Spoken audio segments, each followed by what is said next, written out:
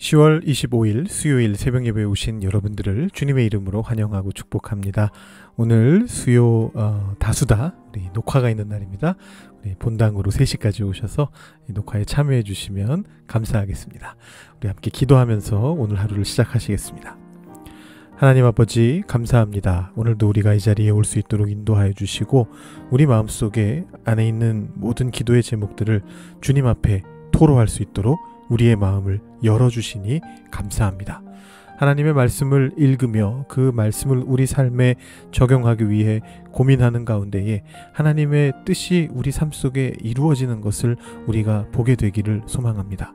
하나님의 놀라우신 은총이 우리들을 개개인에게와 그뿐만 아니라 우리의 마음과 영혼과 우리의 육체를 넘어서서 우리 주변에 있는 사람들 그 관계 속까지 넘쳐 흐를 수 있게 되기를 소망하는 가운데 주님 우리가 이 자리에 나와왔습니다. 우리의 기도의 제목들에 주님 귀 기울여 주시고 하나님께서 응답하시는 것을 경험할 수 있는 새벽 기도의 시간 될 수 있도록 주님께서 역사하여 주시옵소서. 오늘 하루의 삶을 주님께서 지켜주시고 그 삶 속에서 이루시는 놀라우신 일들을 오늘도 바라보며 우리가 주님의 증인으로서의 삶을 살아갈 수 있도록 오늘 하루도 주님께서 우리와 항상 함께 동행하여 주시옵소서. 모든 것을 주님께 의탁드리며 예수님의 이름으로 기도드립니다. 아멘. 오늘 우리에게 주시는 하나님의 말씀은 구약성경 민수기 26장 35절부터 65절까지의 말씀입니다. 민수기 26장 35절부터 65절까지의 말씀을 봉독하도록 하시겠습니다. 에브라임 자손의 종족들은 이러하니 수델라에게서 난 수델라 종족과 베겔에게서 난 베겔 종족과 다한에게서 난 다한 종족이며 수델라 자손은 이러하니 에란에게서 난 에란 종족이라. 이는 에브라임 자손의 종족들이니 계수된 자가 32,500명이라. 이상은 그 종족을 따른 요셉 자손이었더라. 베냐민 자손의 종족들은 이러하니 벨라에게서 난 벨라 종족과 아스벨에게서 난 아스벨 종족과 아히람에게서 난 아히람 종족과 스부밤에게서 난 스부밤 종족과 후밤에게서 난 후밤 종족이며 벨라의 아들들은 아릇과 나아만이라. 아릇에게서 아릇 종족과 나아만에게서 나아만 종족이 났으니 이는 그들의 종족을 따른 베냐민 자손이라. 계수된 자가 45,600명이었더라. 단 자손의 종족들은 이러하니라. 수함에게서 수함 종족이 났으니 이는 그들의 종족을 따른 단 종족들이라. 수함 모든 종족에 계수된 자가 64,400명이었더라. 아셀 자손의 종족들은 이러하니 임나에게서 난 임나 종족과 이스위에게서 난 이스위 종족과 브리아에게서 난 브리아 종족이며 브리아의 자손 중 헤벨에게서 난 헤벨 종족과 말기엘에게서 난 말기엘 종족이며 아셀의 딸의 이름은 세라라. 이는 아셀 자손의 종족들이니 계수된 자가 53,400명이었더라. 납달리 자손은 그들의 종족대로 이러하니 야셀에게서 난 야셀 종족과 구니에게서 난 구니 종족과 예셀에게서 난 예셀 종족과 실렘에게서 난 실렘 종족이라. 이는 그들의 종족을 따른 납달리 종족들이니 계수된 자가 45,400명이었더라. 이스라엘 자손의 계수된 자가 60만 1,730명이었더라. 여호와께서 모세에게 말씀하여 이르시되 이 명수대로 땅을 나눠주어 기업을 삼게 하라. 수가 많은 자에게는 기업을 많이 줄 것이요 수가 적은 자에게는 기업을 적게 줄 것이니 그들이 계수된 수대로 각기 기업을 주되 오직 그 땅을 제비 뽑아 나누어 그들의 조상 지파의 이름을 따라 얻게 할지니라. 그 다소를 막론하고 그들의 기업을 제비 뽑아 나눌지니라. 레위인으로 계수된 자들의 종족들은 이러하니 게르손에게서 난 게르손 종족과 고핫에게서 난 고핫 종족과 무라리에게서 난 무라리 종족이며 레위 종족들은 이러하니 림리 종족과 헤브론 종족과 말리 종족과 무시 종족과 고라 종족이라. 고핫은 아므람을 낳았으며 아므람의 처의 이름은 요게벳이니 레위의 딸이요 애굽에서 레위에게서 난 자라. 그가 아므람에게서 아론과 모세와 그의 누이 미리암을 낳았고 아론에게서는 나답과 아비후와 엘르아살과 이다말이 났더니 나답과 아비후는 다른 불을 여호와 앞에 들이다가 죽었더라. 1개월 이상으로 계수된 레위인의 모든 남자는 2만 3천 명이었더라. 그들은 이스라엘 자손 중 계수에 들지 아니하였으니 이는 이스라엘 자손 중에서 그들에게 준 기업이 없음이었더라. 이는 모세와 제사장 엘르아살이 계수한 자라. 그들이 여리고 맞은편 요단가 모압 평지에서 이스라엘 자손을 계수한 중에는 모세와 제사장 아론이 시내 광야에서 계수한 이스라엘 자손은 한 사람도 들지 못하였으니 이는 여호와께서 그들에게 대하여 말씀하시기를 그들이 반드시 광야에서 죽으리라 하셨습니다. 이러므로 여분네의 아들 갈렙과 눈의 아들 여호수아 외에는 한 사람도 남지 아니하였더라. 아멘. 오늘 말씀의 앞부분은 어제 이미 다루었기 때문에 오늘 추가로 더 설명드리지는 않아도 될 것 같습니다. 레위를 제외하고 이스라엘 12지파의 성인 남성 총계가 약 60만 명인 것으로 그렇게 결론이 났습니다. 자, 이 인원은 출애굽 2세대의 숫자였죠. 근데 여기에서 조금 신기한 결론이 나옵니다. 분명히 이 인구조사는 1차적으로는 군인이 될 수 있는 사람의 숫자를 센 것입니다. 1장에서 인구조사의 최종 정리가 된 후에 명확하게 그렇게 선언이 됩니다. 45절에 1장 45절에 싸움에 나갈 만한 자손이 계수되었다. 이렇게 나오고 있습니다. 자, 레위 지파가 계수되지 않은 것도 1차적으로 따지면 그들이 군인으로 나서지 않아도 되기 때문이겠죠. 제사장이고 레위인들이니까. 그런데 26장의 인구조사에서는 강조점이 조금 달라져 있습니다. 26장 52절부터 56절 말씀을 보시면 이 명수대로 땅을 나눠주어 기업을 삼게 하라. 이렇게 이야기를 하고 있습니다. 그러니까 이 인구조사의 목적이 땅을 나누어 주기 위함이다. 이렇게 말하는 것이죠. 사실 좀 따지고 보면 이 둘은 서로 배척되는 것은 아닙니다. 군대와 땅은 연결되어 있습니다. 땅을 공짜로 받는 건 아니지 않습니까? 땅을 배분을 받기는 하지만 그 땅에 있는 가나안 족속들을 몰아내고 그곳을 차지하는 것은 군대가 동원돼야 하는 일입니다. 그렇기 때문에 군대 인원을 파악하는 것과 땅의 배분이 잘 연결되는 것이죠. 한 가지 문제를 해결했습니다.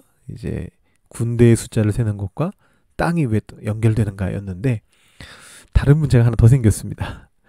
지금 제가 여러분들께 보여드리고 있는 52절부터 56절까지의 말씀을 쭉 읽어보시면 두 가지 상반되는 땅 배분의 원칙이 제시되고 있습니다. 여러분 이걸 언뜻 그냥 읽기에는 별 문제가 없어 보이죠? 근데 사실 큰 문제가 있습니다. 우선 첫 마디를 보시면 53절과 54절인데요. 명수대로 땅을 나눠주어라 이렇게 말씀하시죠. 그리고 그것을 그 원칙을 재확인하는 게 이제 54절인데 수가 많은 자에게는 기업을 많이 줘라. 적은 자에게는 적게 줘라. 또 한 번 강조합니다. 계수된 수대로 기업을 주어라. 이렇게 이야기를 했습니다. 근데 55절과 56절이 문제가 되는 것이죠. 정반대의 원칙이 제시됩니다. 땅을 제비 뽑아 나누어라. 제비를 뽑으려면 땅 크기가 동일하든지 아니면 크기가 다르더라도 숫자에 맞게 주어질 수가 없겠죠. 이렇게 생각할 수도 있습니다. 제비 뽑아 나누더라도 어떻게든 인원수에 맞출 수 있지 않을까? 혹시나 그렇게 생각할까봐 아주 56절에서 못을 받고 있죠. 그 다소를 막론하고 제비 뽑아 나눌지니라. 막론하고 이 무슨 뜻입니까? 논하지 말아라. 무론하고 막론하고 그런 뜻이잖아요. 논하지 말아라. 숫자가 많던 적던 따지지 말고 제비로 공평하게 나눠라. 이게 55절 56절의 말씀입니다.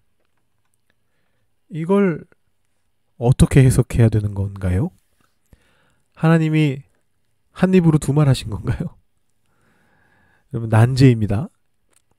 보통 이런 성경 안에 있는 난제들은 서로 좀 이렇게 다른 구절이 좀 떨어져 있는 편인데 이렇게 대놓고 붙어 있는 경우도 흔치는 않습니다. 여러분 하나님은 어떤 명령을 하신 것일까요? 명수대로 땅을 나눠주라는 겁니까? 아니면 명수를 무시하고 제비 뽑으라고 하시는 겁니까? 이제 이 난제를 해결하기 위해서 학자들의 경우에는 이게 서로 다른 두 자료가 그냥 붙어 있는 것이다. 이렇게 설명하기도 합니다. 다수의 이 성경 학자들은 모세오경을 모세가 썼다라고 그렇게 잘 생각하지 않거든요. 모세 시대의 자료들이 물론 전해졌겠지만 지금 우리가 보는 형태의 최종 정경 모습의 오경은 훨씬 후대에 적혔다고들 많이 그렇게 생각을 합니다. 그래서 서로 다른 땅 분배의 원리를 담고 있는 두 자료가 각기 전해졌고 후대에 둘을 그냥 합쳐서 적어놨을 뿐이다. 이렇게들 많이 해석하는 편인데 그렇게 해석하면 뭐 간단하기는 하죠. 그런데 이 말씀을 통해서 우리가 어떤 것을 깨닫게 되고 적용해야 할 것인가, 여기에 대해서는 이런 학자들의 견해가 별다른 도움을 주지를 못합니다. 그렇다면 우리가 이 말씀을 어떻게 해석해야 될까요? 이럴 때는 실제로 가나안 땅의 분배가 어떤 원리로 정해졌는가, 이것을 살펴보는 것도 하나의 방법이 될 수 있습니다. 성경은 여러 곳에서 이 땅 분배가 제비 뽑기로 이루어졌다라고 그렇게 기록하고 있습니다. 제가 여호수아서에 나오는 몇 가지 말씀을 골라봤는데 제비 뽑았다라는 표현에 제가 빨간색을 표시했기 때문에 잘 보이시죠? 유다 자손도 15장에서, 또 16장에서 요셉 자손도, 17장에서 므낫세 지파도, 그리고 18장에 제가 거기 적어놓지 않았습니다만 남은 7지파들 전부 다 제비 뽑았다, 이렇게 기록을 하고 있습니다. 그런데 조금 더 구체적으로 들어가 보면 그렇게 확실하게 제비로 분배된 것만은 아닌 것 같습니다. 유다 지파가 자신의 땅을 제비 뽑는 게 여기 제가 적어 놓은 대로 15장 1절이거든요. 근데 그 전에 14장에서 이미 갈렙이 여호수아에게 그 유명한 이 산지를 내게 주소서, 이 말을 합니다. 너무 잘 아시는 말씀이죠. 제비를 뽑기도 전에 이 얘기를 해서 헤브론을 이미 받았습니다. 또 어제 말씀에서 말씀드린 것처럼 시므온 지파 같은 경우에는 유다 지파 안에서 기업을 받고 유다 지파와 함께 정복을 수행합니다. 다소를 막론하고 제비를 뽑았다면 비록 시므온이 굉장히 줄어들어 있었지만 자기 땅을 따로 받아야 되는 거거든요. 근데 그렇게 되지 않았습니다. 또 여호수아 17장을 보시게 되면 요셉 지파가 한 제비로는 부족하다라고 여호수아에게 따지면서 더 달라고 하는 장면이 나옵니다. 인구가 많아서 그런 건데 우리 인구 많은데 어떻게 우리한테 한 제비만 합니까? 한 분깃만 우리에게 주십니까? 이러면서 그걸 따져들고요. 그랬더니 여호수아가 제비 뽑은 땅 외에 추가로 가나안 족속 살고 있는 땅을 더 정벌해서 스스로 개척해서 한 제비 이상을 가져가라, 한 분깃 이상을 가져가라, 그렇게 명령을 합니다. 그러니까 이런 구절들을 쭉 종합해 보면, 따지고 보면 실제의 땅 분배 과정에서도 이 두 가지 상반된 원리가 뒤섞여 있었다라는 것이죠. 제비 뽑아 나눈다라고 하지만 실질적으로는 각 지파의 어떤 특징이, 특히나 인구수가 크게 반영돼 가지고 땅의 분배가 일어났던 것입니다. 민수기의 선언이 언뜻 보기에 굉장히 상반돼 보이지만 어쩌면 이 상반된 두 원리가 함께 제시되는 배경에는 이런 어떤 실제의 역사가 반영되어 있을 수가 있다라는 것입니다.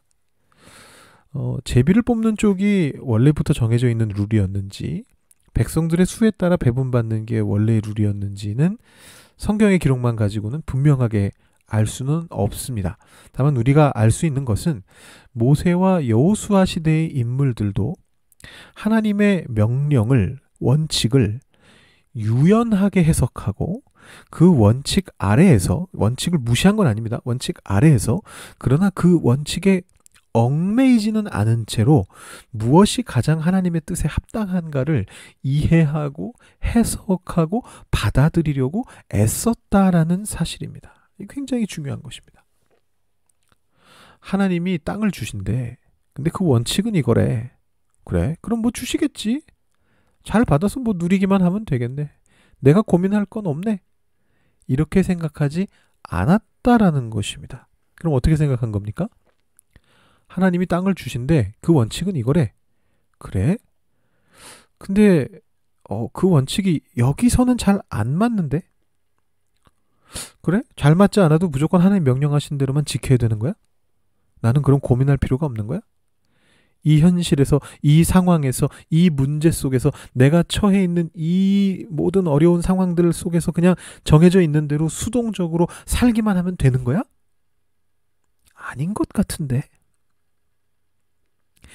이렇게 생각했던 갈렙과 요셉 자손과 여호수아와 시므온 지파와 유다 지파를 통해서 가나안 땅의 분배라고 하는 하나님의 축복이 더욱더 현실성 있게 이스라엘 백성들에게 다가오게 되었던 것입니다. 이스라엘의 현실 속에 하나님의 복이 들어오게 되는 겁니다.